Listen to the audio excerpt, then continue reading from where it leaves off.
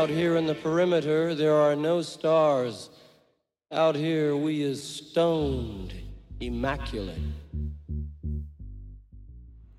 Hello and welcome. This is the C86 show. I'm David Eastaugh, always playing the finest in indie pop. Anyway, you also know that we love a special guest on the show. This week it's going to be turn of Ride, because I spoke to Mark Gardner very recently to find out more about life, love, poetry, and all that other groovy stuff. Also, so we talk a lot about Ride, the early years, Creation Records, the end of the band, the first time, the reunion. And also Mark has got a solo project on and happening at the moment, which he's been working at in his OX4 studio, which is a new single that is titled Chained. So you'll find that all being discussed in the interview as well. So yes, if you want to, if you need any more information about Mark Gardner, Google him and then find various links on Bandcamp. Anyway, after we talked about the political times and also the latest virus times, yes, Mark responds to that world that is COVID-19. Mark, it's over to you. Yeah, it is, basically, and I really, obviously, I sort of feel, I've got a daughter who's 6, and I've kind of got nephew and nieces, and they're younger, and it's just like fucking awful for them, as well. I'm just looking at, and there's a kind of kid that's working, the builders here, actually, that, he's 20, he's just sort of done I don't know, actually 20, actually, but he's just finished his degree, English degree, and he's sort of having to do sort of labouring because he can't, it's just, on so many, he thought that now would be the time he should be living it up in London and all of that, and he's now just labouring for some builders out there because it's just kind of, a local thing that he can do. It's just like across the board, it's awful, really. Yes. Well, I know. It affects so many people in different ways that you just don't really think, and you start sort of meeting people, and like I say, just just the whole insecurity factor and just the weirdness. It's dark. It's sort of horrible, really. What's sort of going down, and then and as we're sort of talking about this, and you've got China ready to take over Hong Kong again. Try that one. It's like fucking hell. Yes. Come on. The arts are just being hammered at the moment, and the arts across the board. I'm not just sort of talking personally about music, but all of it. And and really that's the kind of thing that makes us all human, and we all really need that. It's like we need that element of life to sort of survive. It's like the heartbeat. At the end of it's the thing that helps get everybody through the sort of through life. And it's kind of really how are venues, theatres ever going to survive this? And loads of bands really, and who were sort of, it's difficult enough with Spotify and people kind of just coming in with a cozy up with major labels, and bands really not getting paid anything for their, especially up and coming bands, for their for their plays and streams and their records they're trying to make, and so a lot of people were really reliant on the live circuit, and now that's gone. And our management was sort of saying that if potential spikes come up, then the whole live thing was not just this year will be put on hold. It's like next year as well. Because that is sadly the thing that they say that is you have to avoid is everything that a good live gig is about. It's like having a lot of people being in close proximity, shouting, and and all of that. It's all the sort of things that we're now told that's like the last thing that's going to come back on board, really. So it's really difficult. It's really, it's kind of, I think that's where the reality of it all is starting to kick in, especially, like sort of realising theatres. Things like the Arts Centre are going to really struggle, but there's they don't have many staff and it's not such a big thing. It is kind of, but when bigger organisations that suddenly have expense which is going out all the time and nothing coming in, and yeah, that was it. That's the annoying thing, is that, you know, Britain was always like, you know, you remember, you know, it was like, oh, banking, finance and the arts were the things that we exported and we were great and famous for. And when the banking system went, you know, arse up, you know, they got bailed out straight away, didn't they? They couldn't let that one go. But the arts, you know, this great kind of export, great thing that you can be proud of, the one thing that Britain does quite well, and it's like they just don't give a fuck, and it's like, come on, guys, you know, you have completely walked away, and it's like, God, you know, Northern Rock, you were there like a shot, you know, it's like, which is fair enough, but I mean, it's just, I don't know. And then part of me, and this is the 80s thing, it's like, I don't know, are they really just looking to knock everything, you know, the music world, the arts world, the BBC, you know, education? I mean, is there some like evil fucking plan to just destroy the lot? Part of this dystopian plan. Yeah, you know, they're getting filtered down through China. Oh, that's how they do it. Yeah, it's like whatever. Yeah, no, it's very. I know what you mean. It does make you think about, you know, all of that. I mean, yeah, absolutely. I mean, just hearing the radio going the other night, Radio 5 was a great thing. They were talking about how the streaming thing just has to change as well, because it's just crazy how that's working. It's like, you know, Spotify model is, you know, in simple terms, if you were ordering, say, a takeaway, you know, it's basically like you order a takeaway from one restaurant and then a different restaurant gets paid for it. It's like, you know, and loads of people actually think that by streaming, you know, your track, that's actually money going back to the band. They don't understand it's going across and paying Britney Spears, because it's like the cozy situation with Spotify and the majors, you know, and who basically, that's where the money's going around. It isn't getting to, you know, I think when people start to realise that, then they would potentially be happy to support artists on Bandcamp, you know, on platforms which actually give where some of it actually goes back directly to the artists and gives everyone a bit of a fighting chance, you know? Yes. Well, it's interesting because I did interviews with people like Fish from Marillion and then the guy from The Godfathers, who were still kind of going concerns, and they were just really, you know, they were bringing out albums, but they realised they were just going to have to tour their arse off, even though they were sort of at an age where they really didn't want to do it. But they were, you know, looking at going to Europe and doing sort of like something like 28 gigs in 30 days, you know, and just kind of taking the painkillers, you know, and making sure they got a good mattress just to get through it, because, you know, the money, you know, the finance is quite tight, you know, and you realise when you have to look at the, you know, van hire, everything, you know, you think, right, let's make sure we do. And you just hope that the German market, which everyone talks about, goes and buys lots of merchandise to keep it going. I mean, that's what it comes down to, really, isn't it? That's true. I mean, and, you know, we're not, you know, obviously Ryder considered to be a sort of bigger band doing well, but we're not. I mean, it's not, it's for us, it's really, really tight and tough as well. I mean, none of us are doing this because we're, you know, kind of thinking, you know, it's not like a make money career move. We're just trying to keep going. If we can keep going, that's success, basically.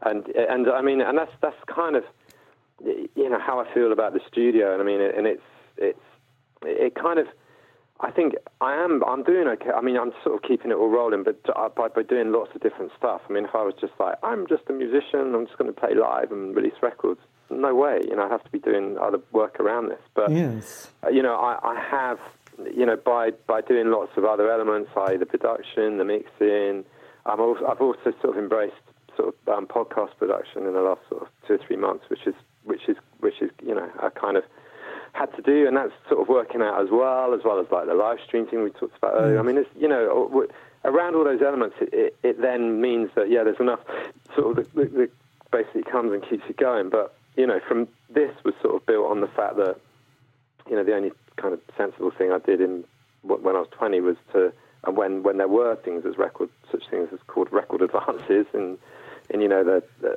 late 80s or early 90s or whatever, then, you know, I had to put a bit of money down on a house when it was affordable in Oxford, a little 2 up, 2 down. And of course, that's, over the years, that's just sat there, and I've lived in it for years. And in the end now, I live, you know, with my partner in our house. So I kind of sold that, and that's why I built a studio. Yes. You know what I mean? So that, because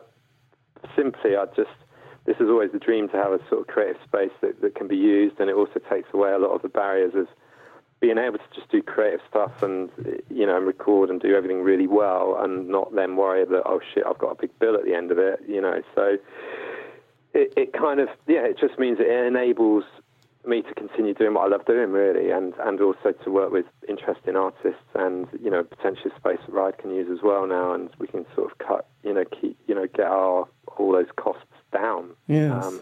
Well, it's interesting because the last two people I've interviewed was Amelia Fletcher, who was in Tallulah Gosh and Heavenly and still in various bands. I know Amelia well, yeah. Yes, yeah. So and then the night before was Jerry from the Mega City 4, whose life, you know, he's got a studio of some description, though he's had 3 months without it being used. But he tours and works for anybody, like, you know, mainly Suzi Quatro, and does all the sound engineering and sort of tour kind of stuff with her. And that's kind of how. And Amelia's a lecturer during the day, isn't she, at the UEA in Norwich, and then her and her partner just banging out, making music, you know, with great intensity in the evenings. And you know, it's kind of interesting that, but she's never looked at the music as a full-time thing, really. It's kind of... No, but it's funny because there was a quote from Amelia in one of the films where, you know, because she knew Steve quite well from the band, and back in the day when Steve was saying, oh, we're going to be doing this full-time, she's like, really? Like, wow, how are you going to do that sort of thing? It's like, it's funny, I mean, but... And to be honest, most musicians now that I work with, I mean, they've all got to have jobs as well alongside, you know, which obviously makes touring difficult. And I mean, it is difficult. I mean, this is why I just think that given the time and effort, and that people are really putting their heart and soul on the line, and that's how great music is created or whatever, the whole model at the moment with how it is, with how Spotify, you know, getting on a bit about that today, but it's got to change, you know, because it's just, there's just no way, you know, what. Otherwise, we're just going to end up with Jive Bunny. You know what I mean? In the end, I mean, it's because there's so many interesting... I mean, already I've known 2 or 3 really interesting, like, good, potentially could be the next Radiohead, like, really interesting bands from around here that just couldn't sustain kind of keeping going for you know, to sort of, you know, to actually give them the chance of making that amazing record, and then to start playing great festivals further down the line and all of that. It's just like you just see too many of them who fold, and, you know, just members just having to work, and then it just becomes impossible to sort of keep doing this band thing, which is, you know, so it's really difficult. But, you know, look, it was always a challenge, but it's just got a little bit too ridiculous now. And then the whole COVID thing, as we sort of talked about it, again, it really shines a light again on how, you know, the discrepancies, and how difficult it really, you know, things really are, you know, for people. It's just ridiculous. Yes. Well, I think it was a band called Home Home from America, and I just did an interview with him about a month ago, and he'd spent 3 years working on this album and was in huge debt, and it was like, right, we'll get the album out, tour for a year, that'll just, you know, I've got the musicians, I've got the band together. And he, you know, and I kind of thought, God, this is a bit depressing, isn't it? Because he was like, you know, I don't, you know, it was a bit like, shit, the whole model was based on basically us touring, and actually I'm not quite sure what we're going to do now, because, you know, that was... this is it. I mean, it must be, I mean, it is depressing, and you know, I suppose, you know, let's not get too down on this call or whatever, but I mean, I think that's happening for loads of bands and musicians at the moment, because, like I say, there's just so many of them are reliant on that, just on that live income. And, you know, in some ways, it's good, because there are lots of bands having to go out and do that and properly work it. You know, you're not having that same thing where, you know, people had those sort of monster record sales and, you know, made loads of money and then just did shit records after that, and then just put their feet up and didn't care. You know what I mean? I mean, I couldn't do that. I love being busy, and I still like the challenges and, you know, all of that. But like I say, it's just a bit kind of too challenged at the moment. Yes, it was already difficult before COVID, and now it's like, oh God. Well, it's interesting. It was interesting. We were just kind of going to have the Olympics this year, and I was thinking, God, 2012. Great Britain was so cool. Things looked so good, you know. And it's amazing how quick in just like a couple of Olympics, you know, it has like gone from fucking hell. Really, it's so really challenging times at the moment for sure. But you know, I think you know, to turn the conversation to positives. Positives always come out of, you know, negatives and really challenging testing situations, and I hope that, you know, the general change now with loads of people realizing, like, fly over to Europe all the time for a 1 hour meeting or whatever, you could just do that on Zoom. And yes. I think loads of things will change for the better and not return to how it was, which is just pretty crazy as well. Yes. So I think there will be good things. And, and let's face it, the real kind of, obviously we're really challenged by the COVID thing, but the real challenge is, the environment. Like sort of, that's a massive one that's around now, and action is really needed to curb that and bring greenhouse gases down and to look after the planet. So I'm hoping that lots of ways will change and will come back and be, much better for the planet, and lots of things will change for the better. But yes. I think I really believe that. But I think right now and if we're just talking specifically about musicians, then Jesus Christ, it's really tough. Yeah. Yes. But look, just to go back straight into the music, yeah. So look, I'm actually just a bit older than you. I was born in the mid-60s, so my kind of musical years, like the early years was kind of the 70s, with the glam, watching Top of the Pops when I was about 10, 11, and it being blown excited by the likes of Sweet and Gary Glitter and a bit of Slade, but obviously T-Rex. But then luckily David Bowie was the first love and first single, which was such, I think, good thing. Could have been so much worse. That was about 75. So you're a bit younger, but so you were probably 69 Woodstock. Yeah. So you were the love generation. So so when did you start sort of having that kind of, I guess, without sounding like Darren Bryan, your kind of, I don't know, Top of the Pops period where Thursday nights you'd watch it with great excitement and curiosity? Pretty early on as well. I guess so. It would have been about 75, sort of 5, 6, 7 years old onwards.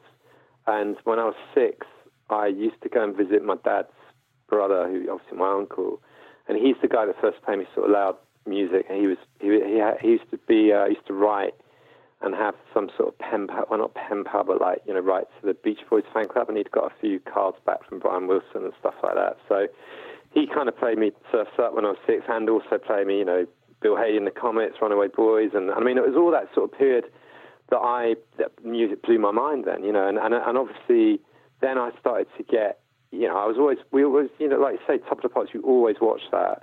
Yes. And you start to see the sort of various bands. So, and I guess the music then that really kind of got me out, changing my clothes style and all of it, within a matter of 2 weeks, was ska music, which, because I would have been 8, 9 then, 7, 8, 9, around the time of, the Beat, Special Sector, and that really got just...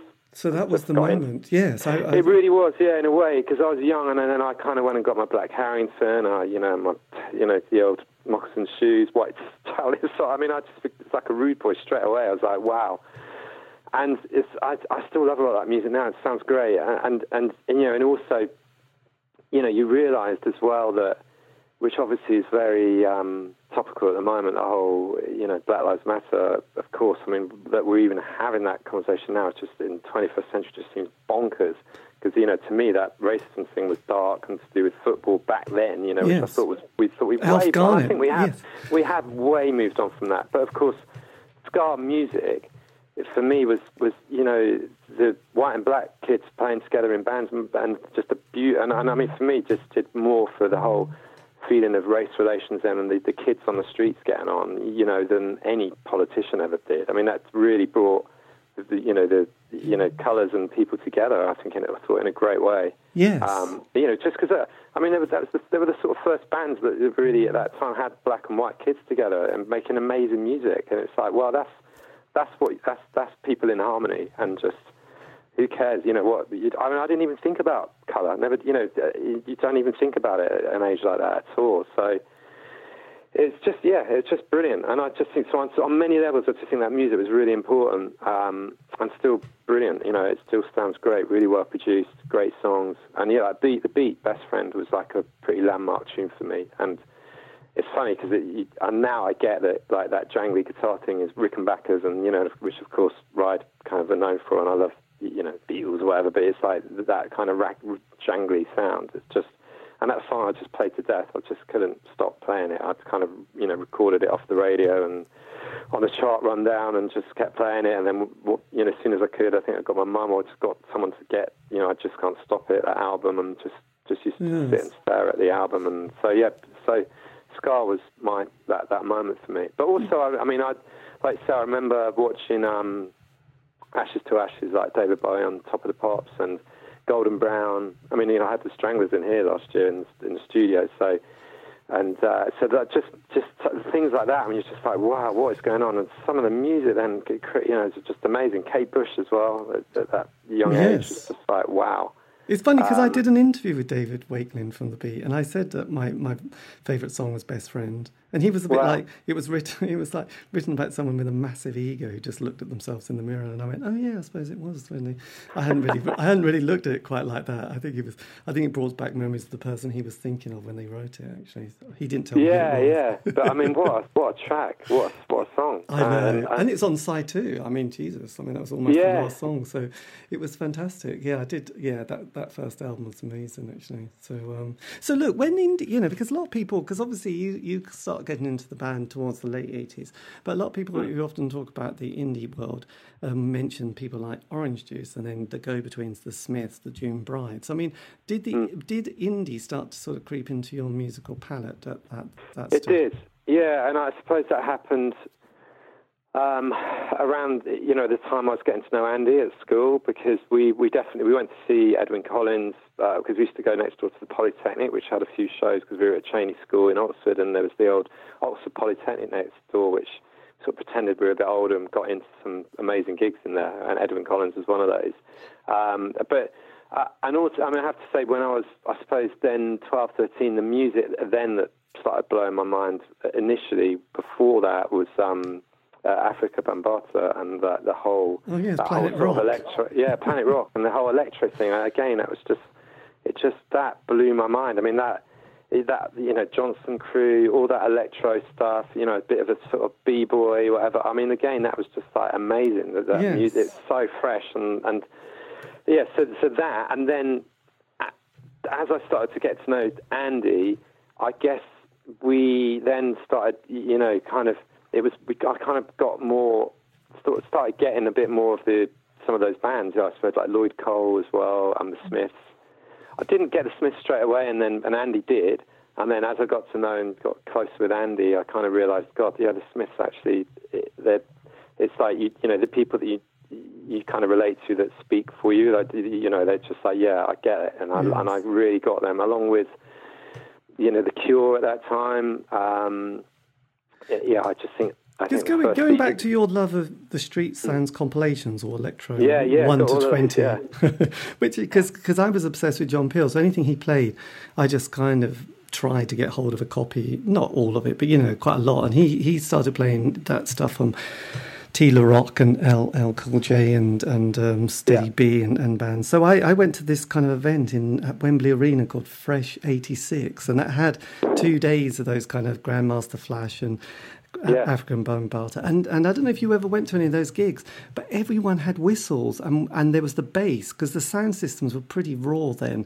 And I just remember the eardrums getting absolutely hammered, because they were always kind of getting people to blow the whistles. Yeah, I mean, around Oxford, I was kind of young, so it was, and I was going into sort of like there was a place called the Caribbean Club, which played a lot of that music, which was pretty run down, and the whole place was always just shaking. You could hear it sort of vibrating from down the road before you got there because of the bass. And very predominantly black crowd, but all completely cool. So I used to go to some of those, and of course then you'd kind of got your b-boys to sort of break in, and I think I did a bit of graffiti at the time because I was never really a very good breakdancer, so I gave it a go.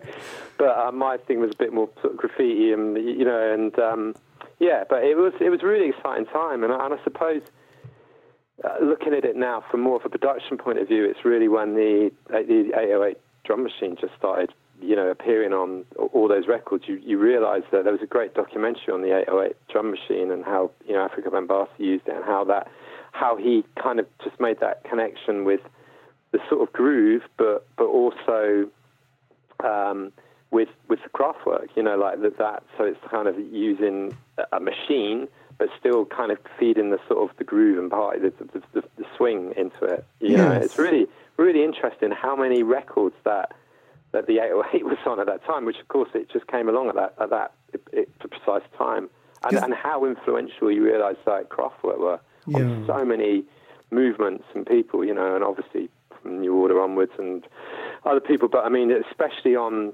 that New York scene, it was a lot, you know, obviously there were, you know, that sort of combination was just genius, really. Yes, I remember trying to, or I might have the copy, there was African Bambaataa, he did a collaboration with James Brown called Unity, which was quite good, and then one with Johnny Lydon called World Destruction or something. Which amazing! Oh yeah, I remember that track. That was an amazing song. Yeah, it's like, absolutely. Actually, now you say that, I'd like to get that again, because I haven't got that on my drive. So I'd love that song. It's fantastic. Well, there was that, but do check out African Bambaataa and James Brown called Unity, because that was another one. That one passed me. Yeah, I didn't get that one. Yeah, I think that was probably NME Single of the Week, and I went and bought it, and that kind of very, very dubious.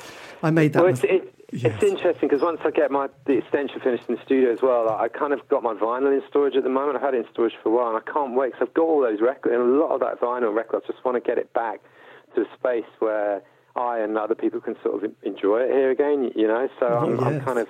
That'd be a good moment. Your DJ disco days will be back. It'll be very exciting. There's nothing like discovering your old 7-inch singles. And and it's funny because I wasn't really worried about the sort of vinyl thing so much, but I've sort of really grown to miss my records because I haven't been around for a while. I suppose it's like travel, you know, when things have not been in storage or they're taken away from you, you want to do it again. But but yeah, I am looking forward to that, and it's weird. Obviously, in times in your life, thinking, "Oh, vinyl, I don't need that anymore," you know, whatever. But it's like, I would never lost my vinyl. It's always, you know, like I say, it's just sat there, and I'm looking forward to bringing that in. It feels like then it will be connected. Well, did you used to get the NME and Melody Maker? Because they used to have those. They used to get those 7-inch singles or 4-track 7-inch singles. Floppy things and my God! But they had some fantastic ones, and there was one they had Steinsky and the Motorcade.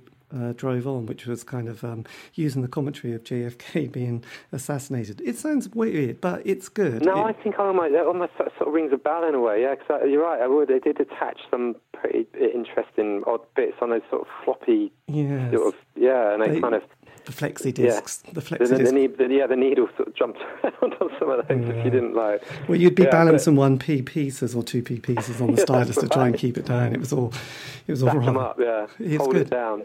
So with that, as we trucked through the 80s, obviously it was very tribal because though you mentioned the two-tone stuff, I come from sort of East Anglia, and to be honest, it was very divided between, you know, rock and anything else. So Status Quo were the band that you just wouldn't say anything about because you get beaten up. And just, you know, there was a lot of people who loved, you know, metal and heavy metal and just kind of Quo, really. So anything like the mod thing was kind of like, you couldn't admit you liked it. And then and then sort of during the 80s, you know, that indie world really sort of came into its own with all the sort of record labels and all the jingly jangly, you know, though it sounds a bit derogatory really, but you know. But indie to me at that point was like independent labels. That's how I see it, you know, and the interest in bands on it, like, you know, the ones that hadn't been sort of tainted and turned into whatever by major labels, you know. So indie to me I always felt like that's correct because it was about the labels that come from independent labels. But it was a little bit confusing because remember that Kylie was on the, you know, that is confusing. Yeah, that throws it out. Yeah, and I know one of those guys was really like, we really were independent. You know, we really, you know, it's okay, you were, but it wasn't the indie sound that we really know, do we? Let's face it. Sure. But you know, he always chirps out. I can't remember Pete Waterman or something. Anyway, but so during the 80s, so you had the Trevor Horn production sound and Top of the Pops with lots of balloons, didn't you, and streamers, and everybody was just dancing. Yeah, and I loved a lot of the Trevor Horn production stuff as well, ABC as well, you know, I kind of, you know, some of those bands amazing as well, you know, so Frankie Goes to Hollywood, of course, great. Well, yes, I loved all of Propaganda. That as well. I loved all the pop music at the time. There's a lot of great pop music at that point. Well, ZTT Records. Talk as well, another band that I loved, yeah. Oh, God, yeah. But then, and then you had that, and then on the other side you had the kind of, the Red Wedge SWP, moany people. That was me, basically, CND, and all being very sort of moody and angsty. So we loved all the Redskins and anything to do with that political world. But there was definitely that period between 83 to 87, which is the years of the Smiths, let's face it, where indie was really the thing. And then ecstasy came along and things started to change again. And also people were looking for the next stuff, I suppose. Yeah. So you had a guy called Gerald, so that was very exciting. But then you had the bands like Happy Mondays, Soup Dragons, Primal Scream, and the other one, Stone Roses. So there was definitely that movement. So bands that started coming in like the Sundays, and I suppose My Bloody Valentine, but they were a little bit more the noise, and Carter. But yourself, when you started to sort of get into the band, did you feel a bit like, oh shit, the scene has slightly changed? We're not quite... Yeah, because things had changed a bit when you were sort of getting on the stage. Yeah, a bit. I mean, I think we definitely realised that Manchester was pretty booming at that time with the Stone Roses, we already liked. And I really liked the Happy Mondays, and I really liked the Sundays, actually. I remember listening to Can't Be Sure a lot and loving that record. Some of the others I wasn't too keen on. But yeah, I did feel then that we were not really sort of fashionable in that way, and that things were sort of had shifted pretty much on the ravey, ecstasy, dancey type thing. But I don't know, I sort of always felt pretty comfortable with that, because I just sort of felt that I think that the worry with fashion and when things are a bit too fashionable is that you turn over with it, and that you're kind of, you've got to be real quality to sort of to not turn with when the fashion turns. I think we knew that things would have a sort of cycle in that way. Yes. Because of course that was going on, and then I think we were starting to feel really good about what we were doing, and realising that we didn't need to move to Manchester after all. We didn't, we could just do our thing and make our noise, and we had McGee really believed in us, because he got to know us as people, and like I say, he signs people as much as he signs bands, and they really supported our ethics and how we wanted to do things, which was basically we weren't going to be told any other way. We weren't going to have people interfere with that. It kind of worked for us.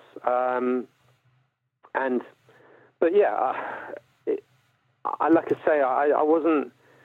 I don't know. I didn't. I guess I realised that. I mean, the rave thing for me was kind of good, because obviously what happened at that point as well is we got very known, and that was very strange for me, because suddenly went from being anonymous and free to suddenly like people going around the streets knew who I was, and I found that really weird. But so therefore it meant socially I tended to sort of not go then to maybe as many gigs as I had been going to, whatever, because I just didn't want to keep getting my head talked off by people, and I just felt weird, because I liked just to get stoned and just go and listen and love music as I used to, and not have to sort of talk to loads of people I didn't know. So I did find that really weird for a while.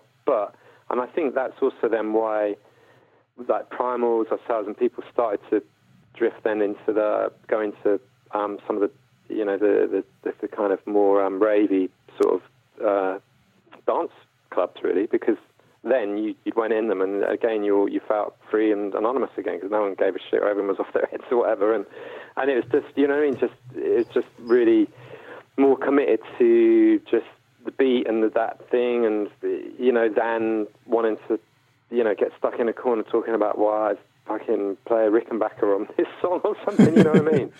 So I think that's kind of, we all had that moment, and I used to go.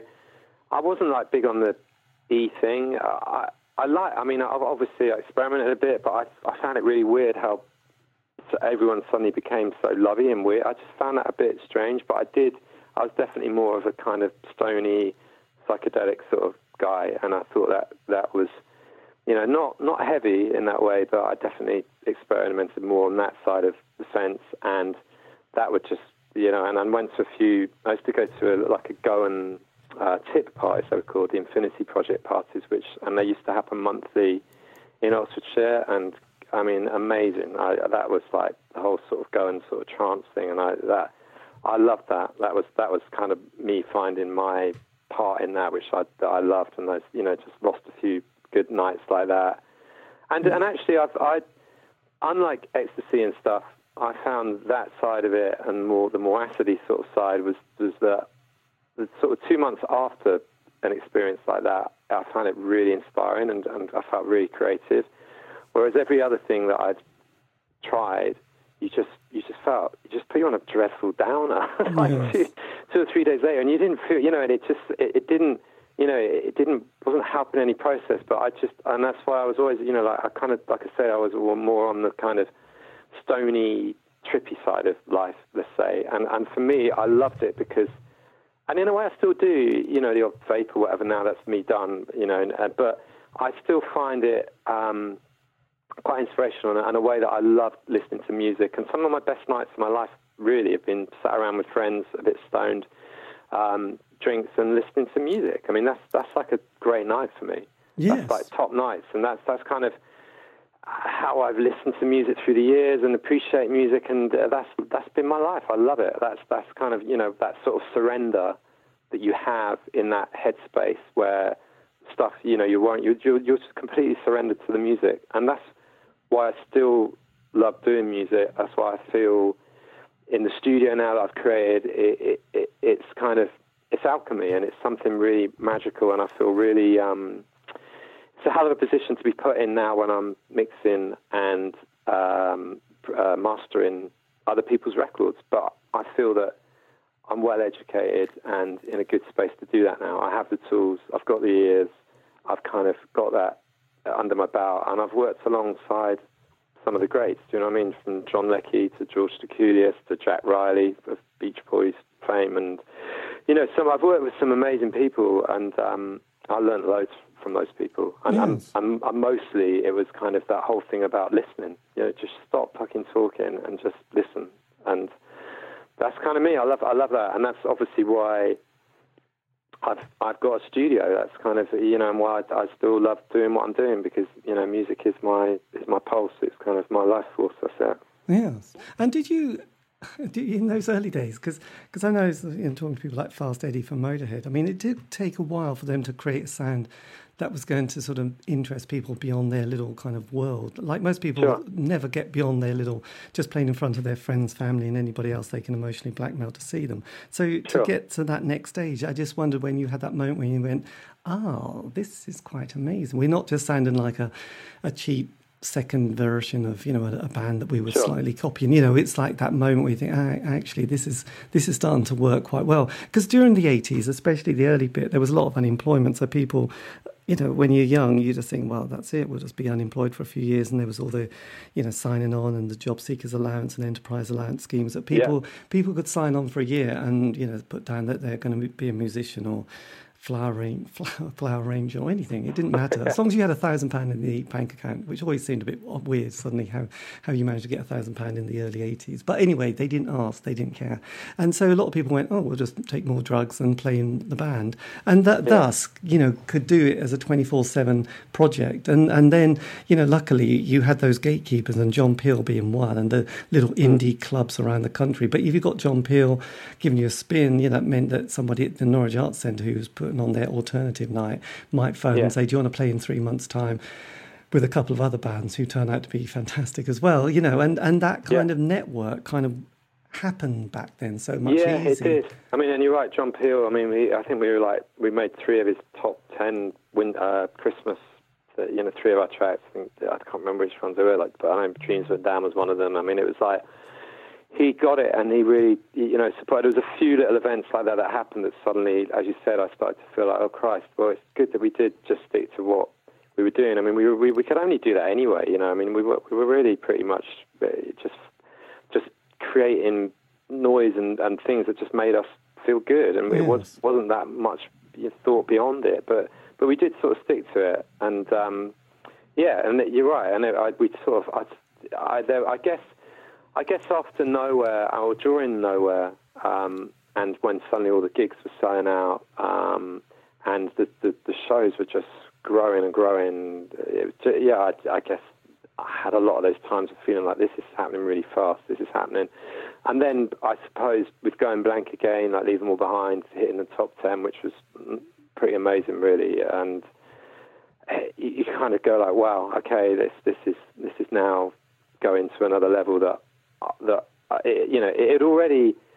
I guess, I don't know, I was always pretty good with it. I never really sort of held up massive expectations on anything, and I mean, I certainly don't now, so I'm always pleasantly surprised. But even then, I think I was like just pretty surprised with what had happened there, and but obviously really pleased, and it felt amazing. I mean, it just to feel that you've done things on your own terms, and of course that was the feeling at Creation as well. That whole feeling that there were a lot of people that were, winning on their own terms and not playing the game in any way, but just kind of just doing something really good and sort of inspiring each other in a way. Just to continue. Well, it's interesting because the whole C86 world has, because that cassette came out obviously in 1986, and that featured those 22 tracks, and so that indie world. But then there'd been all those kind of, I don't know, Alan McGee had put that club on in London, hadn't he? Is it the Living Room or Room at the Top? Yeah, Living Room, The Living Room, that's the one. And there was a lot of ones which had kind of interesting names. So there was a lot of and squats. There was a lot of squats in London as well. So I was going to say Squat City, And there was one called the Ambulance Station that seemed to be quite famous for,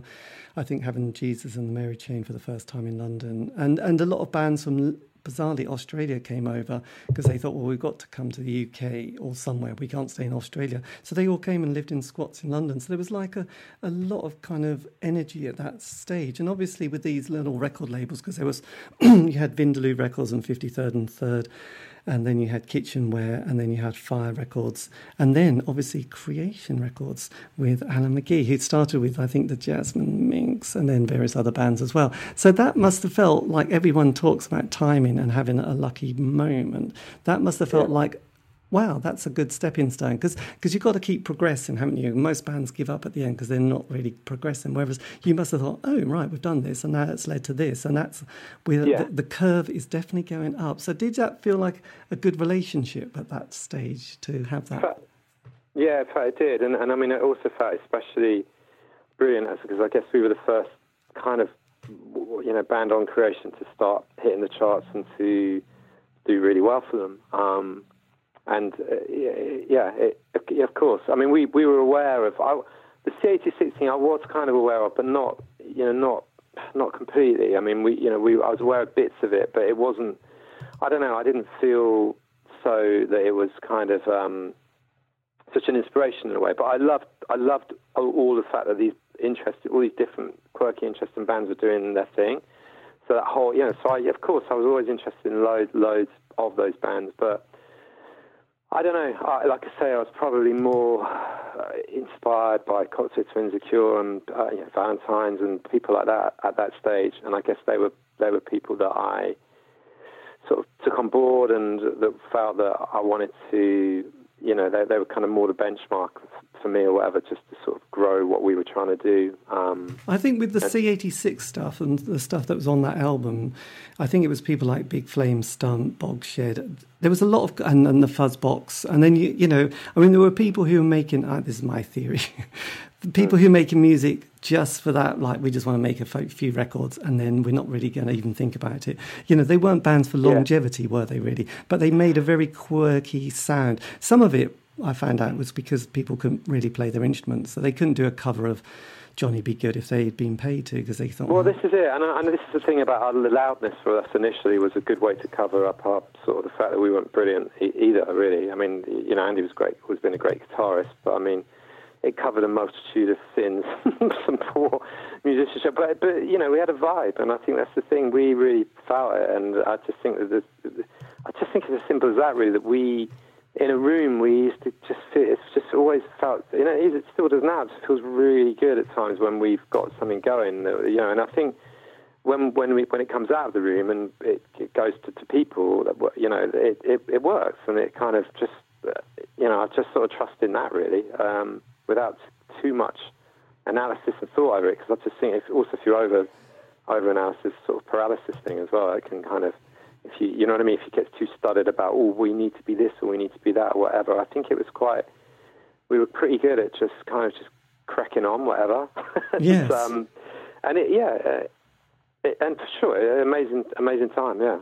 But did you, because I know the music press was a bit sort of down on that little scene that sort of appeared, because it didn't fit into the narrative of the indie world and then the dance world, and then the grunge and then Britpop, which is a very simplistic kind of O-level type of way of looking. Because you did have all those other bands like Lush and My Bloody Valentine and Carter and the Faith Healers, a lot of bands who weren't sort of fitting in. And then suddenly, I think it was 92, Carter were headlining Glastonbury Festival on the main stage. I mean, that was, I think even now, Jim Bob still has kind of like, yes, we did. Don't knock it. We were there, and it was like, God, I was going to those festivals. That was my period, and the Orb were sometimes headlining, and I mean, obviously, I love the Orb, and we have the Orb's drummer who's Loz's drum tech, Nick, who's great. I mean, I absolutely love the Orb and Orbital. I mean, for me, the Orb and Orbital at that time, and Left Field, I mean, amazing. Like that. Just those records for me are right up there, and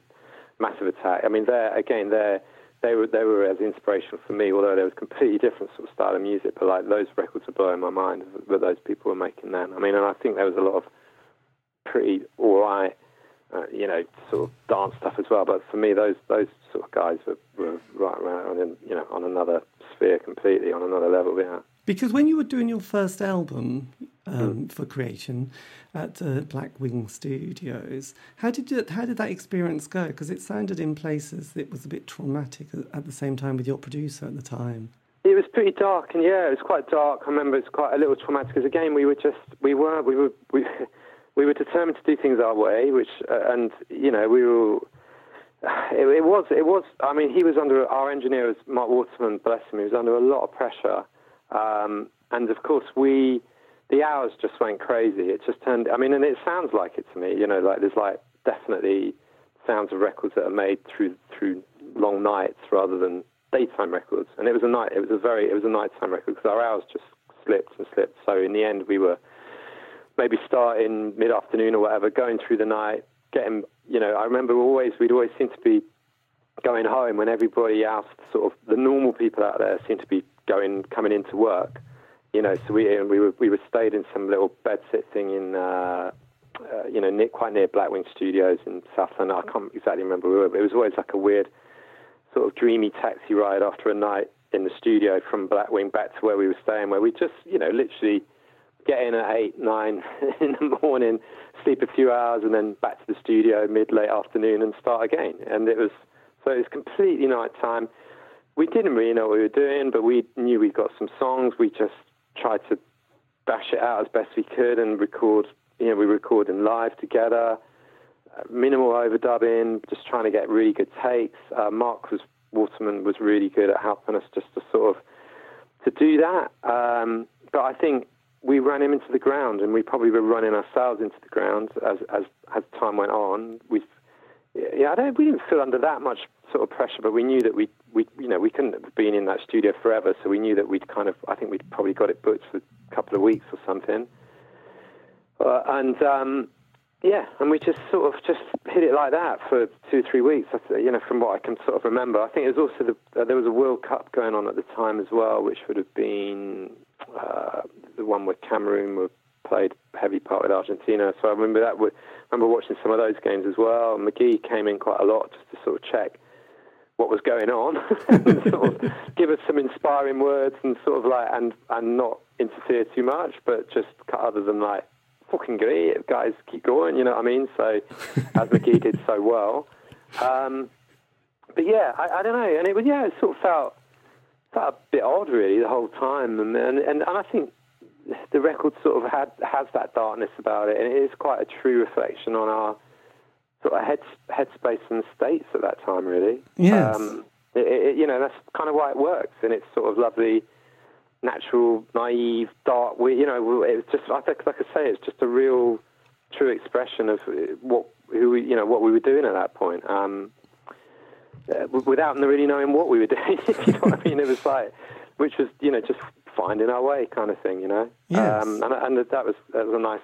I liked being in that studio. It was when I started to love studios as well. Blackwing had a good vibe about it. And of course, we knew that some of the 4AD bands were using it. House of Love had used it and stuff. So yeah, it's good, kind of good energy in there. And were you aware of the Sarah Records, like bands like Tallulah Gosh and you know... Well, I was aware of Saluda Gosh because of obviously the Oxford connection, and we'd actually got Amelia singing with us on stage a few times in the early days.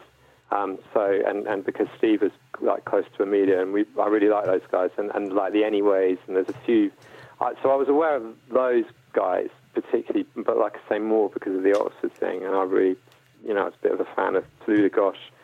And, that's when Oxford started to support its sort of local music scene, and, you've got Swerve, Shaker Peel that became Swerve Driver as well, and, they were all like a little crew. And I'm sort of still see them around now when I go back to, Surround Cowley Road. And so, I was, but like I say, I wasn't, it didn't, I don't know, I wasn't so, I mean, the Shaker Peel, seeing Shaker Peel, who became so, they blew my head off, at that time, probably more so than some of those bands. But, I was aware of some of them, and I just liked the fact that they were indie. And of course, at the time, I was buying lots of records, so I definitely remember buying some 12 inches of some of those bands at that time as well. Yes. Because most bands, I've found, have a 5-year narrative, which is it's kind of simplistic. But, they get together, they have that 12 to 18 months, and it's kind of make or break. And, in that day, that kind of John Peel kind of moment would often give you that sort of the John Peel session, which was fantastic and gave people the, exposure to do a bit more touring around the place, because everyone wants at a certain age to get into a white van and drive around the countryside playing gigs in front of people, seeing, the response from the crowd, and, it all works. And that first album is often fantastically exciting. And then the second album can be a bit hit and miss. And if anybody, and that kind of experience can be quite tricky keeping it together, and I've also found that if anybody ever tours America, that kind of finishes them off for many reasons, mostly because it's but I have to say, just on those last few points you said, it's kind of the opposite for us, because I thought we really started to get in control of our power a little bit, and I loved doing the second album. Going Blank Again was a great time for us in Chipping Norton, and I have to say that for us, the American tour, it made us a much better band. I mean, those first time, I loved it. It was like suddenly living out the books that I'd read, the sort of Jack Kerouac. And I was, exactly. And I was just like, wow. And also the first sort of ride tour, I kind of thought I was Jim Morrison or something. I mean, I was just off on one completely, but I loved it. I mean, and I think it was after that. I think we'd done one tour in America, then we kind of came back to, which just went so well that I think we're really on a buzz and on a roll when we then went in to start Going Blank Again. So, and which I thought, for me, probably my I don't know, of the first sort of set, probably my first favourite album, really, because it also reminds me of just great times that we, when we were doing that. But it also reminds me of the time when I first, during the recording of that, when great MTV always seemed to be playing in studios and being in the kitchen room, and MTV came on, and that was I remember distinctly the first time that I saw It Smells Like Teen Spirit, Nirvana came on, and I was like, whoa, shit, that's pretty fucking good. What is that? I'm realising then, oh wow, that's something. That's kind of, where's that come from? And again, Nirvana and people I just knew as like, all right, but Sonic Youth were the ones, and thought Nirvana were kind of okay, but then it was like, oh shit, they've hit some form here or something, and you just knew straight away. As same in a way when with McGee dropping an Oasis tape in the studio on on the Kind of Light album, that you realised, oh yeah, there's something really there. You just have those things that are like, oh yeah, I get it. That's going to be the next, massive. That's going to be, yes. But did you find, how was your kind of the creative process and the songwriting kind of almost partnership as well? But certainly during that period, I thought it was good, and we were all very involved, with especially with Going Blank Again. I remember we'd, get jams together, which may have become OX4, and I distinctly remember kind of then going off, with the music on a cassette tape, and I'd keep playing it. I was buzzing. I didn't sleep so much, but I'd take that to the room that I was sleeping in that studio, and just keep playing it. And there and then that night, sort of try and pen lyrics together for it, inspired by music that we did there and then on that day. And so it was very, it happened quickly like that. So quite spontaneous in a way. Yes. Because I just remember people like, I don't know, one of my favourite bands from that 80s period was Husker Du, and there was Bob Mould and the, oh God, the drummer, I can't remember his name, but they were the songwriter, and you know, they both of their styles were quite different, and I just wondered how you would sort of kind of managing to sort of navigate that when there's two creative people in a band, and yeah, and I mean, the thing is, a lot of people always sort of think it was me and Andy, but also, I mean, Steve, they always had a lot of input as well, so I think that also managed it. And, you know, I mean, certainly, yeah, I think I think it was more frustrating for Steve and Lords, in a way, because they always got great ideas as well, but it was, you know, I mean, probably because obviously myself and Andy ended up writing more of it, or, you know, and was writing the lyrics and stuff, so you just think, oh yeah, well, it's right, they're the main writers, but like I say, everyone was putting in, I mean, and they still do, so there's never been a shortage of ideas coming in, but it was always quite hard to kind of work out which tunes were going to make it on the album and stuff like that, and of course, you know, you always think your songs that you've maybe had more of a hand in the best, and that, you know, that's always quite difficult. You know, we were never really scrapping around with, you know, not having stuff. We always had too much, and then the tricky part was, yeah, whose was, you know, going on, and then to be honest,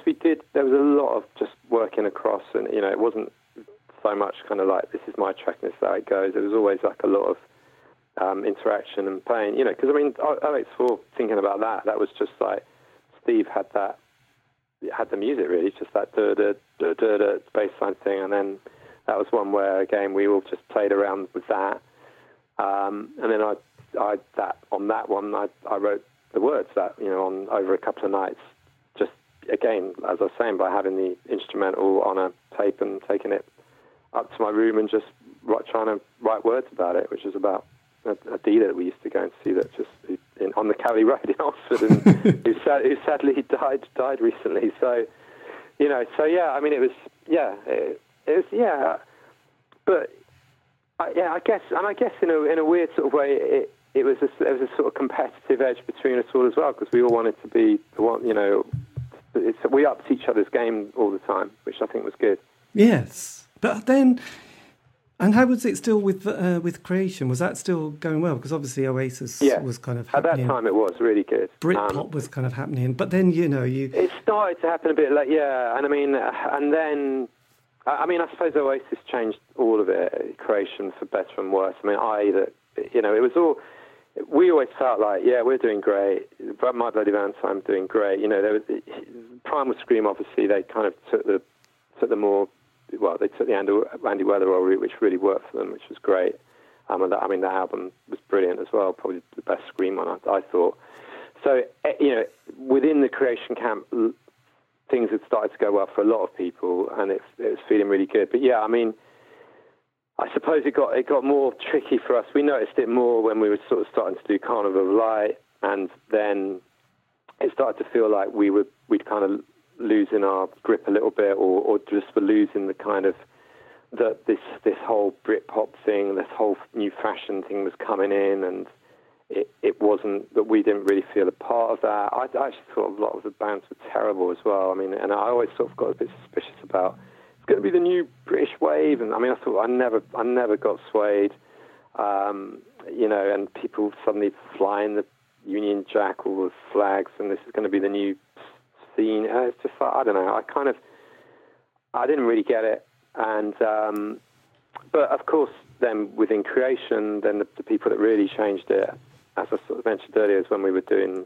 I think we were mixing our third album, was when Mickey brought his new mate Noel Gallagher down and to hang out with us in the studio, because they were big they were big fans of Ride, and that's how Mickey used to do it. It's like, you know, so we were then chatting with Noel, and he said, oh, you know, and here's my tape, you know, and he seemed really chuffed to be coming to Abbey Road when we were mixing there. I think yeah, we were with John Leckie then. Yes. And that was when we were sort of starting to kind of do the mixing and bits and pieces on the Carnival of Light tracks. And yeah, and like I said, as I said earlier, that was another one of those moments. I think Columbia was on that tape, Live Forever, and another one. And it was like one of those, it's like, oh, McGee, who's this then? You know, kind of, he seemed like a nice guy. No, yeah, he's a nice guy, and yeah, whatever. And you wonder what this is then, this tape. And it's just, it's probably sat around for a few days, no one played it. And then it's like, oh, so I'll just give this to this and see what McGee's got now. And it was like, oh, right, okay, that's actually fucking really good. And then, of course, that was really like Creation going massive, and that was really sort of more the end of it, really. Indie as we sort of knew it, because Oasis just went huge. And then, of course, Creation label became about trying to manage that and Oasis and what had happened there, that explosion, rather than everything else. And it kind of, we were kind of in a bit more of a difficult place as well. So, which was, and probably the fact that of what Oasis came and did what they did didn't really help us feel any better about what we were doing at that point. And it was pretty. It started when times started to feel pretty difficult. Yeah. Yes, it's tricky. I know. I remember it was Stuart Copeland from the Police. He said that they needed band therapy at one stage because there was only 3 members, but him and Sting didn't get on at all, and things were going from bad to worse. So it's kind of sometimes taking that break. And also I remember the guy from James, when they were at that kind of height in the early 90s, I think it was Tim, the guitarist, said that, he said, why don't we break up? We just all hate each other. And the rest of the band said, yep, that's great. And, that was the end of that for 10 years. And I suppose, it was kind of the tension, was getting too much. Yeah, I think so. And I think there was definitely tension was creeping in more with myself, myself and Andy. But it's just because we really cared about it, and then sort of starting to have different ideas about the way forward. Then we were probably getting a little bit more kind of, no, this is how this song should go, rather than like, I don't know. But we were still playing. It wasn't getting too kind of one camp or the other, because there was still a lot of interaction on each other's songs or whatever. But it did start to feel a bit like that. And I guess it was just because we hadn't stopped. We probably should have really just taken a break, and then I missed it, rather than just feeling like, shit, we've got to keep going, And it's just that awful thing when you know that you've been successful, and then of course everyone's expecting the next thing to go better and better, and then it sort of turns from like, well, this is just a sort of weird creative sonic experiment expression of what we're doing, to like, oh, well, we were a bit surprised that went in the charts. So now if the next thing we do doesn't do that, then you're starting to see that, like, oh, well, now we're on our way down, and it's all sort of a bit fucked, Yeah. So, well, I've always been, because I've always been obsessed with Bowie, thankfully, which was quite a lucky one. Could have been anybody when you're about 10. Amazing, But then, at the time I didn't really appreciate it. But looking back, when he did his Low album, it was only a few years after, Ziggy, Aladdin, saying Diamond Dogs, Young American Station. So it was a hell of a risk. Most people must have thought, you are completely fucked here. And I often think, sometimes, he went on the Tin Machine as well. But I suppose it is difficult when he was amazing. He did one album a year during the 70s, as well as produce People and Relocate. Obviously, you look back and think, well, that was David Bowie. But then, you think, God, most, that's quite extraordinary. Whereas when you're in a band, you're thinking, God, how do you keep it together? You must have felt, looking back at that time, God, that is hard. That is a lot harder than you could imagine, to keep your own sanity, especially when, there's a bit of drinking and drugs going on as well. And of course, yeah, and it's like that, and it's like we asked for it, we wanted it, and but then what you realise is with the highs come the lows. What goes up has got to come down, and it's very tricky, but I guess, for the extreme highs you have when you feel like you're on your way up and it's just great, it all balances out. You have extreme lows that you have to deal with as well, and it's kind of, and really challenging, tough stuff. And I'm probably, in retrospect, people that management people are not really not are good at some aspects of their work, but like sort of on more of a like just going like, hey, we need to stop this. Just everyone have a break or whatever. Just someone to say that would have been great. You know what I mean? And just certain things that could have made it, quite a big difference. Some pretty basic stuff, but it never happened. So you just always like go, and I think as with Creation Records, as with us, we were sort of it's the same thing really. It's kind of what made it really good also made it unsustainable, and you knew that it was just made to crash at a certain point. Yes. And of course we did, and that's kind of the same thing that happened with McGee and the label. You know, it's all those. You know, everyone was kind of like on that thing where, you know, and I have to say, what made it exciting and brilliant was never going to make it sustainable. It certainly wasn't kind of. We're never like a career band in that way. You know, we never kind of. It was just. It was just something that was getting more and more out of control, and at some point it just had to sort of hit the wall, which it sort of did really. Yes. Which was Tarantula.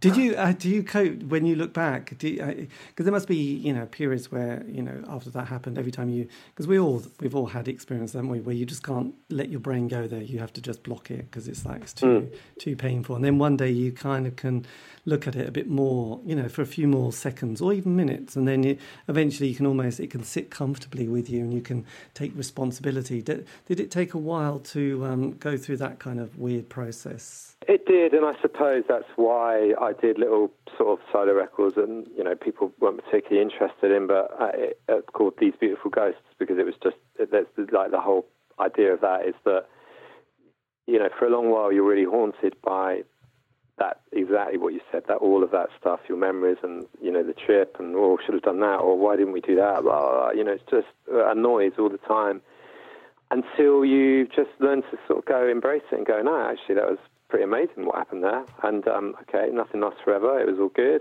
but you know, for sure, after Ride as well. I did some work with Paul Oakenfold in a sort of group thing there, you know, with Man with No Name and stuff. So I was sort of, you know, I spent a bit of time in London thinking, oh yeah, well I'm just going to do something else, and that's going to work just like Ride, and of course it doesn't. And then, you know, obviously I did the Animal House thing with Loz and Sam Williams, which again was a good studio thing, but didn't really work on a live thing. And you know, and in the end, I just realised, you know, also during that time, which was now getting on towards, you know, the later 90s, you know, my life was just got out of control. My house was a sort of like a nightclub in Oxford, which just never seemed to shut.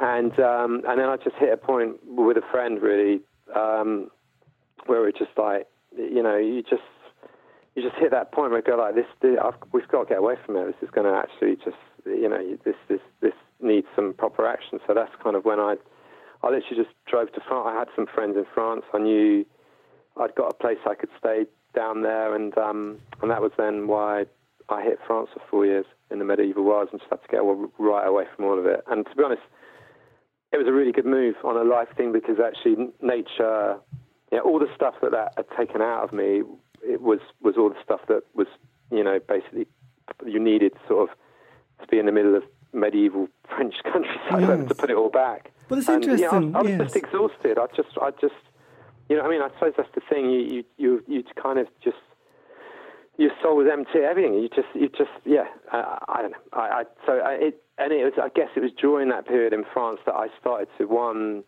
feel good about everything again, and you know, feel good about music again, and that I'd like to make music again, and that you know what I mean, and just feel it took a sort of good couple of years in the medieval wilds of France and 6 months in India really to sort of come to sort of, and doing the kind of cliche things you do in India or whatever, but just to sort of hit a place of like peace about my past and all of it, you know, and then feel good about it. And I remember being in the, you know, I mean, I lived in a medieval, you know, in the middle of a walnut orchard in France, and our old manager from Ride at the time sent over Magnet, I think it was Magnet magazine from America, and Ride were on the front cover, and I was like, Christ, like, and it was kind of like, then it was like, there's the whole thing about shoegazing and all these bands and like this, and all these people sort of name checking it and just going, and I sort of realised then, I thought, this is not going away at all. This is like, weirdly, in our absence in the last 4 or 5 years,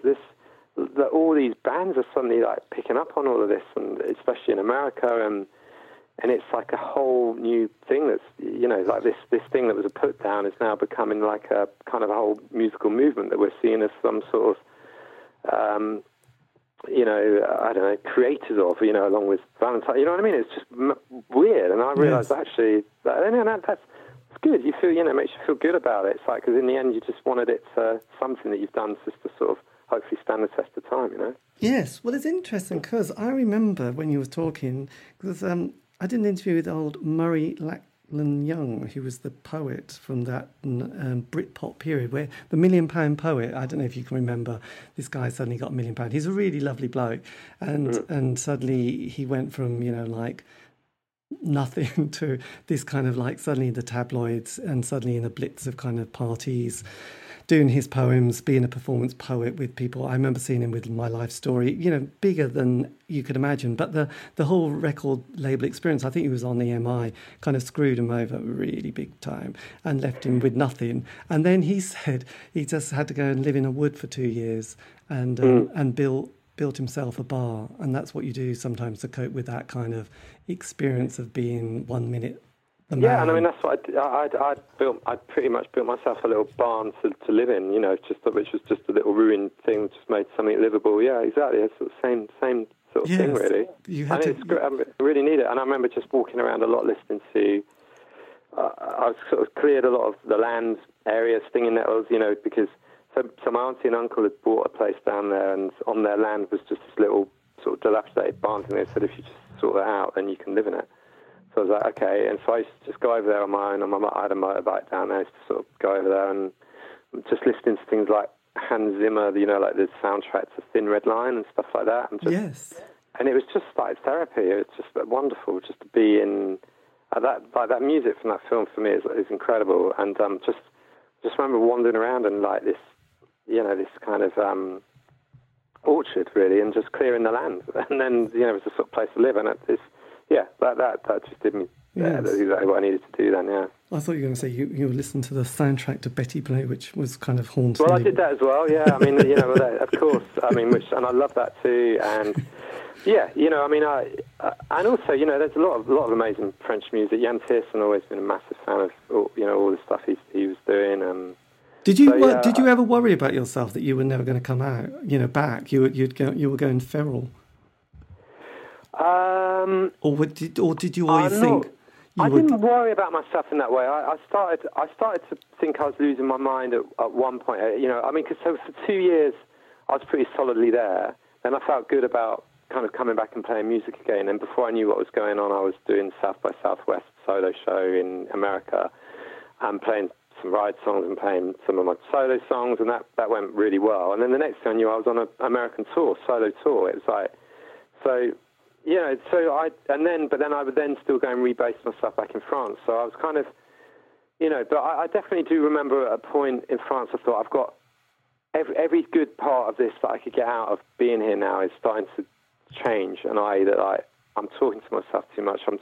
I could, if I just carried on living in here, like as you said, like kind of, I don't know, like a loner or whatever, then I could go a bit mad. It was time to sort of get back to the world and life, but then I felt really good about doing that, and obviously then I started doing more solo bits and pieces, and then I ended up living in New York for sort of on and off for a couple of years. So it which was a complete rebalance again. You probably needed something more extreme on the life front again, and people after having spent that time in the middle of nowhere in France, and then I felt pretty much okay about coming back to Oxford, England, and felt balanced again, Yes. It's sort of two extreme shifts, but then I was like, okay, well, and that was obviously then when I worked out the thing that I really love the most about music is music, and not, the business side of it does my head in, labels, all of it, and press thing, difficult, all that sort of stuff, which you don't really think about. I could take it or leave it. I hated doing, I'm happy not to do pictures and videos ever again. I'm not interested in that, but it's just music. So that's kind of why, and also because that's kind of when I started to set up a little studio in my house in Oxford, in my attic, which then became a space in the garden. And so, really I've been doing studio stuff longer than I've been in bands for, because that was kind of, what was that? It would have been 2006 onwards or something like that. When I kind of finally returned back to England, Oxford, and and I suppose from there on I've just sort of always been doing bits and pieces in studios and loving it. So, yes. But I remember, because you did one of those, you did the reforming thing, didn't you? Which can go either way. It can be a bit tricky. Oh, with Ride, I mean, yeah, yes. Exactly, yeah. Because I did an interview with Phil from Lush, who, Lush, has got on with their life after, it was very sad about the drummer who killed himself. Yeah, really sad. So that was the end of the band, and they went off and did their thing, and then they got the big offer to do these festivals in America, and so they kind of gave their day jobs up again for it, and then various reasons it didn't quite happen because Mickey had sort of done something with her visa, so they missed it, and then that's right, yeah, and then sort of the tour goes from bad to worse because obviously the band are suddenly in minus money rather than thinking we've kind of paid for the pension plan, and sort of Phil doesn't finish the tour. You can imagine things weren't going well at that stage. So did you ever sort of worry with Ride, sort of thinking, God, the reunion, this could be interesting, or was it? Of course. I mean, I thought this. If we don't do this well, then we just could completely destroy what is a great legacy, and most people really come back and do that. I think didn't do it that well, and I certainly didn't want to just do it to just kind of relive or just to play the old songs. Really, I mean, as much as lots of people say that or whatever. I mean, of course, I'm sort of have a whole thing about nostalgia because I've been in studios throughout all that time. I was always just creating and making new music, not myself and with other artists. So it kept you really fresh, and music creativity to me is about now and moving forward, whatever that is. So yeah, I was kind of definitely had my doubts in that way, but we always stayed after obviously the crash, and then it wasn't long after we were all sort of back in communication, good vibes between us as mates, and realising, wow, that was amazing what we did there. So that never went away, and we'd always, I saw a lot of Loz, I spoke a lot with Andy, went over to Sweden, so, the friendships are still really good and strong with us, so I thought, well, that's a good thing. Obviously, I'd got asked it a lot when I was going out playing solo and stuff, we'll ride over a band, so I don't bloody know, I mean, I'm just one guy in it, it's like, I have no idea. And I remember just at some point saying to the others that, will we play again? Do you think? And, everyone was kind of like into it. And so, I don't know, but I think with Ride,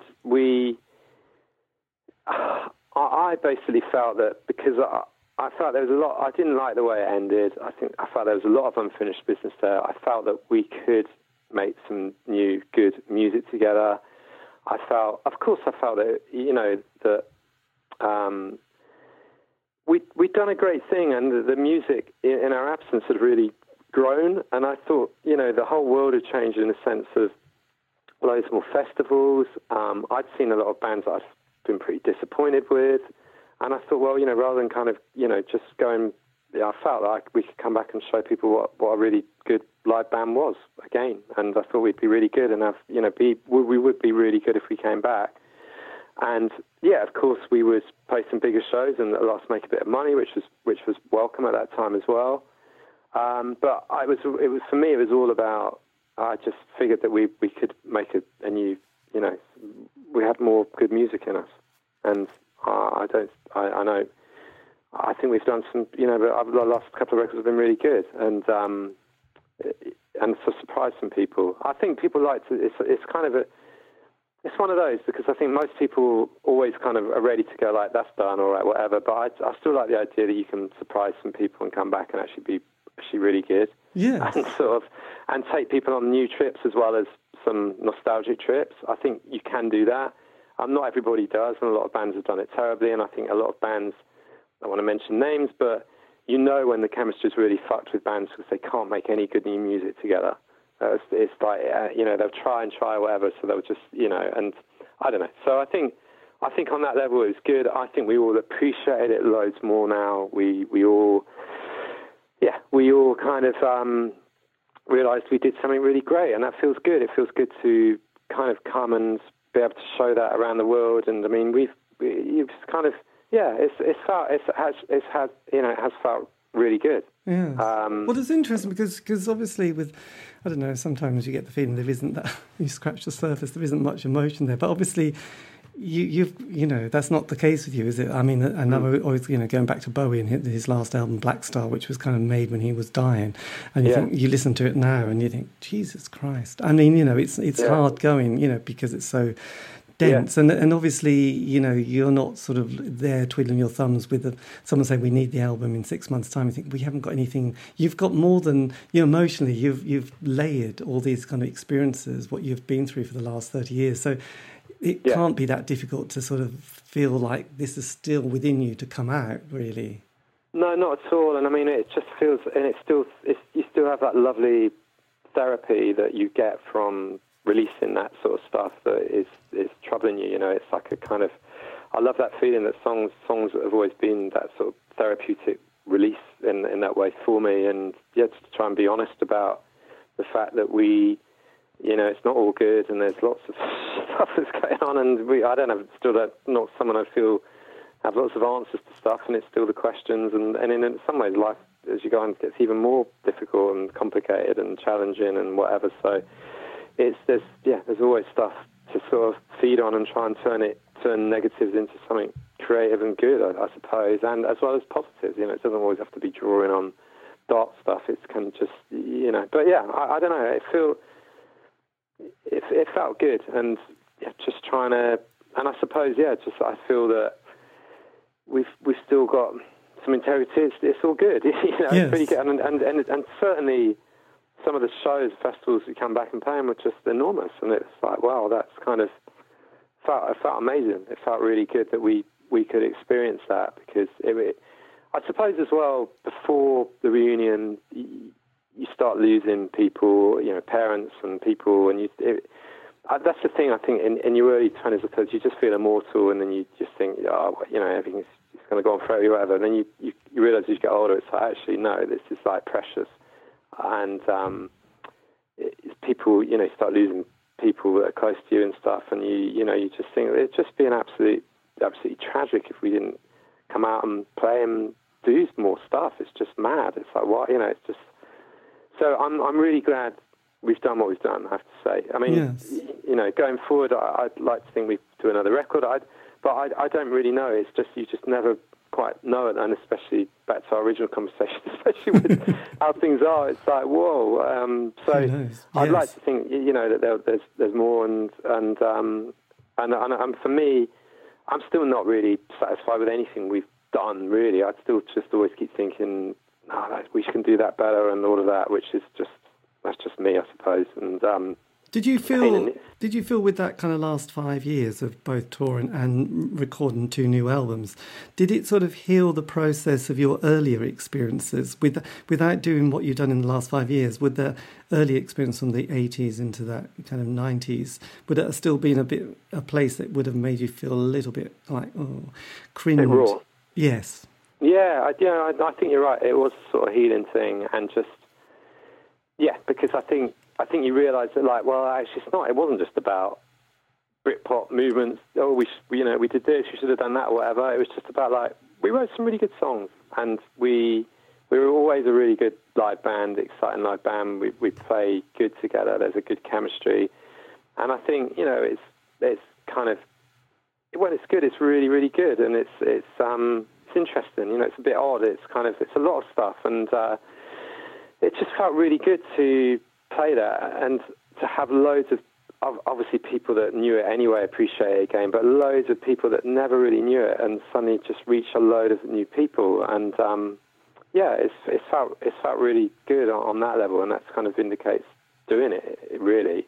And on that creative front, because you've got the studio, but you also got your solo work as well. Does this kind of give you even more freedom to experiment with those kind of, you were talking about those early days of sort of hip hop or rap music? It does, yeah, exactly. You've hit it hit the nail on the head, because that's kind of as well, yeah, for sure. And I mean, and sometimes, like now, especially with the studio, that's why I really wanted this space, because now I feel I can really fly and experiment and do all sorts of stuff. Some stuff will never work with Ride in that way. Some stuff but I'm going to do it. I'm just going to put out all sorts of weird stuff now and just enjoy it. And I love that feeling now that I've got. And it's not just me and my own stuff, because it's actually working with some other really interesting groups and musicians, and that excites me as much as Ride Records. Yes. But it's just that feeling when you know that you've done something's come your way, or that you've been a part of something which is just fucking great, and it's so exciting. I mean, I've had it recently. I mastered an album by Charlie Clark, who's from Astrid. It's his solo album, and it's fucking brilliant. And basically, and of course, those circles and people, who's onto it, who's going to release it, who's going to change the model of his label from being just a singles release platform to this is going to be the first album I'm going to release properly because it's amazing, is Alan McGee. His new Creation label, was it Creation 23. So it's so weird that like those things still happen, and that wasn't because it didn't come to me because of my connection with McGee. It came to me in a completely different route, because I've known Charlie for a number of years. And what a record. It's brilliant. And so that, I'm not sure when that's going to come out. And because of that, then, and the mixer and producer of that, Jason Shaw, he then has been working with another band up in Glasgow called Kundalini Genie, and I've just mastered one of their tracks, and it's brilliant. And then I go on and I look at these guys, and he's like the real deal as well, and you suddenly think, God, there are still just always some brilliant music coming out, always. And yeah, I mean, it's exciting. I love being a part. I still feel, a part of that. And also, obviously, I've been putting out, the collaboration I did with Stefan Two Square, which was done a few years ago, to be honest with you. But I always knew that was just brilliant. I'm just really, really proud of that collaboration I've done with Stefan and Telepop Music. Again, that French Connection thing that I've had going on.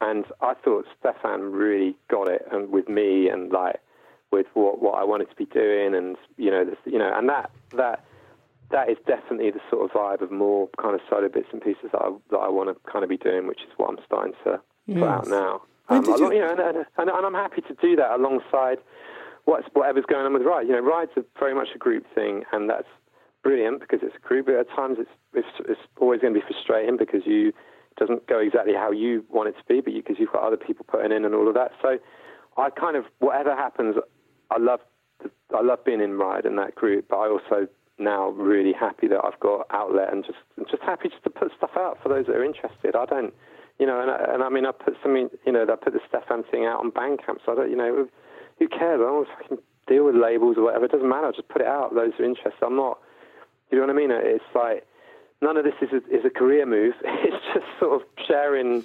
It's just kind of sharing, really. And then I feel, I know I've still got. There's a lot of interesting weird sort of stuff that I'm going to start putting out as well. And I'm also going to be doing my own record, which we've got a label in Germany that have kind of supported me for doing that, which is great.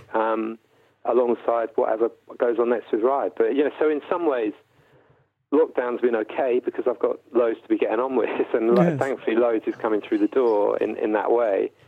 But yeah, I do miss, I'm starting to miss the sort of thing of travel and gigs and stuff again, But in some ways, I'm all right because I've got this lovely space and I've got time to properly use it and get into all these other bits and pieces that are going on, and I'm really happy doing that right now. Yes, and just nearly lastly, I mean, did it take you a while to suddenly one day think you are an artist? I just wondered if you'd sort of ever kind of struggled with that kind of acknowledging yourself and thinking that's what I can put down on my, passport. I think I've always felt like that because even from school, I was always like, with Andy, we were always on the arty sort of side of things. We were always guys in art class doing our painting and and obviously we went to art school. So I've always sort of felt like I'm an artist, but I think I've pretty much been, I've just quite a frustrated sort of artist,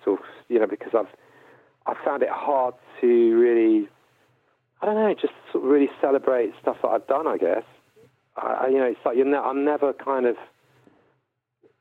I don't know. It's a tough one because it is that you're a bit blessed and condemned at the same time, I suppose, in a way, because it's like you're never quite happy with stuff you do. That's what I mean. And sometimes I just wish I'd just be like, I mean, I am. Don't get me wrong. There's loads of stuff I've done and it's great, but I'm not. I still don't feel that I've hit what I know I can do. I suppose that's what's burning away, like creatively.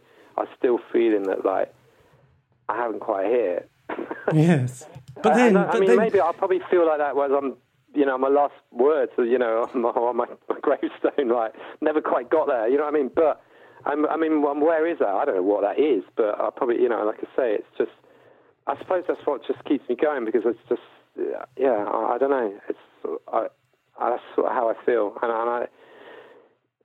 Being an artist, I mean, when I say artist, it's like I'm really focused about the mixing work I'm doing and the mastering. I love it. I mean, and the writing. I mean, it's sort of, and just still putting out great stuff with quality, and that's kind of what I just want to keep feeling I'm doing, basically. Yeah, but don't forget, the passing of time, which I always find emotionally quite bizarre, especially when you start looking back at not years but decades, and you feel quite different, and you realise, God, because you are only in your 50s, you've still got a good, hopefully. Well, I'm 50. Yeah, I'm 50 now. So I don't know. I sort of seem to compare everybody to David Bowie at the moment, don't I? But you're thinking, well, you've still got at least, I don't know, even 80. So you've got 20 or 30 more years, and I think as long as you're not complacent and you're still striving, you probably will be still producing your best work. Look at Bowie and Black Star. I mean, it was like, absolutely. I know people.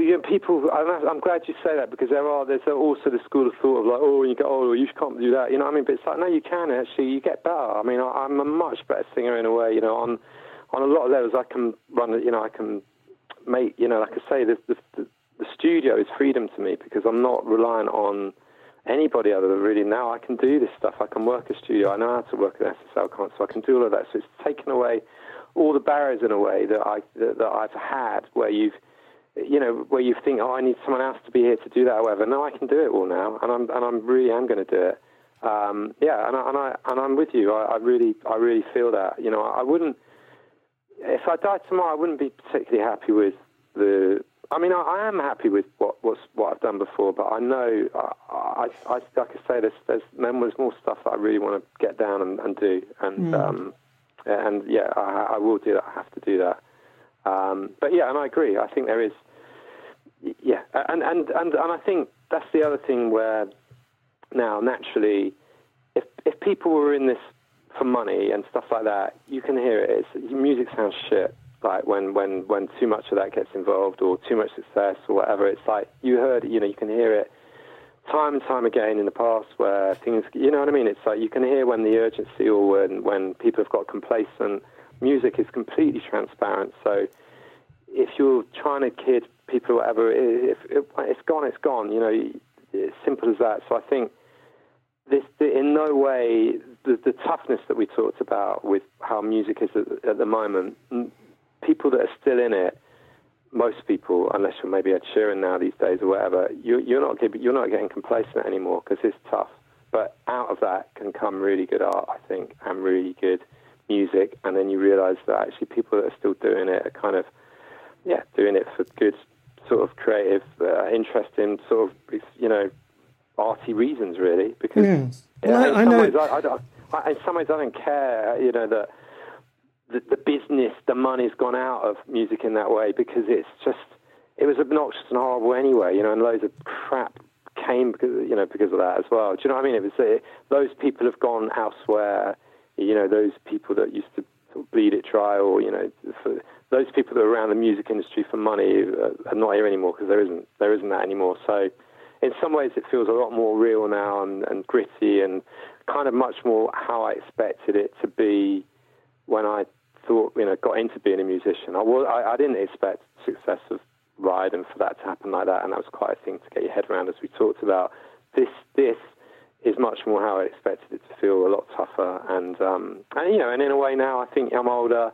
I'm not pretty boy anymore that I was when I was 20, with my lovely long hair and all that shit, and it's like, well, actually, I never really liked the fact that I couldn't understand them if people were really digging the band because we were sort of cute or whatever. I only ever really wanted to be judged on music and what I do musically, and that's that. And I'm comfortable with that, you know. And I'm a lot more comfortable with that, you know what I mean? Than it kind of, that just threw me, that whole thing of videos and all, you know, like these guys, all they're cute guys. Oh, that's just ridiculous. You know, to me that was always sort of nonsense, and I never really got that, and I always felt really, ill at ease with all of that and that whole kind of celebrity thing. I really hated it. Yes. So I'm kind of, in a way now, as I've ended up, and you know, that's what I think that when you say about coming to terms and at peace with, you know, what you've done or haven't done.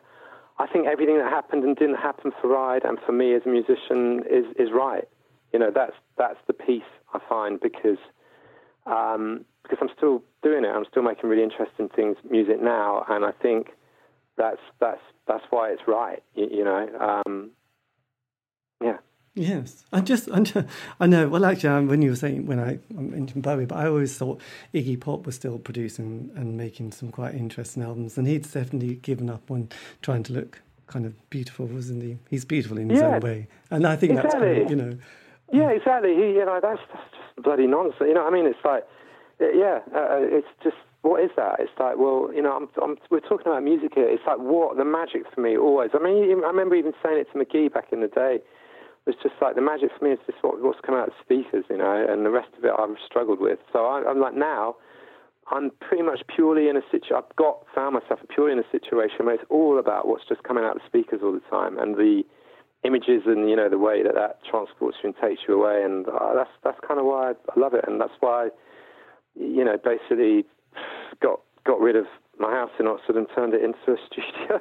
It's like, my security gone. Who fucking needs a house? You know what I mean? It's like, this is what I need, space like this. This is what I always dreamed of having, is the sort of space I'm creating now. It's like that kind of creative space where people can come and, you know, you just get that, you know, expression, just being around that. That's what I love. I've kind of ended up in a sort of space now that I love being in and doing what I do, and that feels good. Well, I have to say, we're lucky in this the timing, in a way, the seasons, because we've had this amazing weather for 3 months, which I think if we were going into the autumn and having that, I think we'd have been really struggling. But luckily, we've had 3 months to kind of enjoy. And just lastly, I mean, what would you, if you could have said something to an 18-year-old self, an 18-year-old self, like you know, the wisdom, the kind of the bullet point or two, even, you know, that you could have said, oh, mate, just remember this little bit of word, you know, this little advice. Even if you want to ignore it, that's fine. But I'll just tell you one thing. You know, it could be in anything. Kind of like, you know, some people say, "Oh, I just wished I'd enjoyed it more," or "I wished I hadn't drunk so much," or I don't know. Yeah, I probably to not have smoked so much pot, because I wasted some time and some good time there. You know what I mean? And like just being spaced in that way. Just to be a bit more focused and just like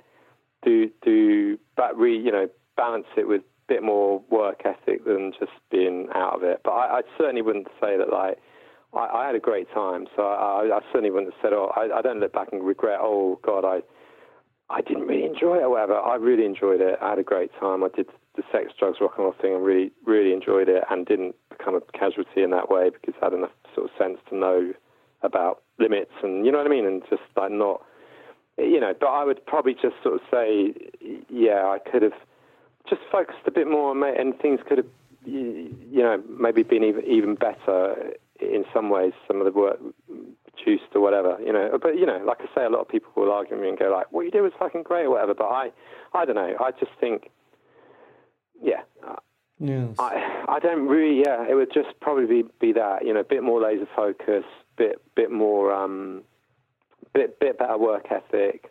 But then, you know, looking back, if I'd have been that, then now I'd be now saying I should have enjoyed things a bit more. But the good thing is, because, you know, I spoke to, you know, Amelia and her chat last night. I mean, they're, you know, a bit like you. They've they've got about 4 or 5 different musical projects they're running. So it's great that, you know, they're probably the same age and they're still sort of like champion at the bit and still doing collaborations with this person that they once knew in this band and, you know, another person in that band. And, you know, they were just still picking up things and still creating things and thinking, God, we've got a hell of a lot still to do to you know, for the next couple of years, just what we've, you know, planning. So it is great that actually nobody's kind of giving up, you know, even if the landscape's changed a bit. No one's actually saying, oh, no, I don't do music anymore. It's like, well, I do. It's kind of a bit different, but the drive, the thing that makes me want to get up in the morning or afternoon, depends what time you go to bed, is just going to make something. And that's just an amazing thing to realise, well, actually, yeah, when you get to a certain age, you think... And you're right, the words are like, we make things. It's like, you know, I speak to my builders next door building my extension, and it's like, it's a similar vibe. They kind of, there's elements about their job they're not always happy with or whatever, but they're making things, you know, and I make things. It's like, I make, you know, music sound better. I make mixes, I make, you know, mastering, I make songs, I make, you know what I mean? That's the thing, it's sort of making things, and that's good. That feels good. That does make me want to kind of come in and work. I mean, yeah, and you know, I've got a 6-year-old daughter, and that's the kind of thing. You know, it's my advice to her would be, so much of our time we are going to be working, so try and do something that you enjoy doing with your time. And you know, I've done that, and actually, you know, you can, without being too sort of corny or cliche about it or whatever, if you've got kind of dreams, then you can get them sort of happening, you know, if you're willing to really focus and put that sort of time and effort into things. You know, I mean, I wouldn't advise her to do my life. I wouldn't want that. But, you know, I'd sort of say, look, you know, what if you know, go with your passion, you know, go with it. And because, yeah, don't just lock yourself in something, you know, which you hate. And just for some money or whatever, that's just not good. That's just going to be soul destroying. So try and do good, you know, good with the time you've got, because that's the one thing that always will run out. Money, or the rest of it will come and go or whatever. But yeah, and don't read about what your dad did when he was younger, because if you started doing things like that, I'd be absolutely horrified. Well, actually, it was quite interesting because someone once said to me, you know, what's the most important resource in your life? And most people think it's kind of money or, you know, having stuff. And they go, no, time. And time is the one thing that everyone has the same resource. But that is the most important thing. And it's like, right. You know, that was a bit of a moment for me when I was younger.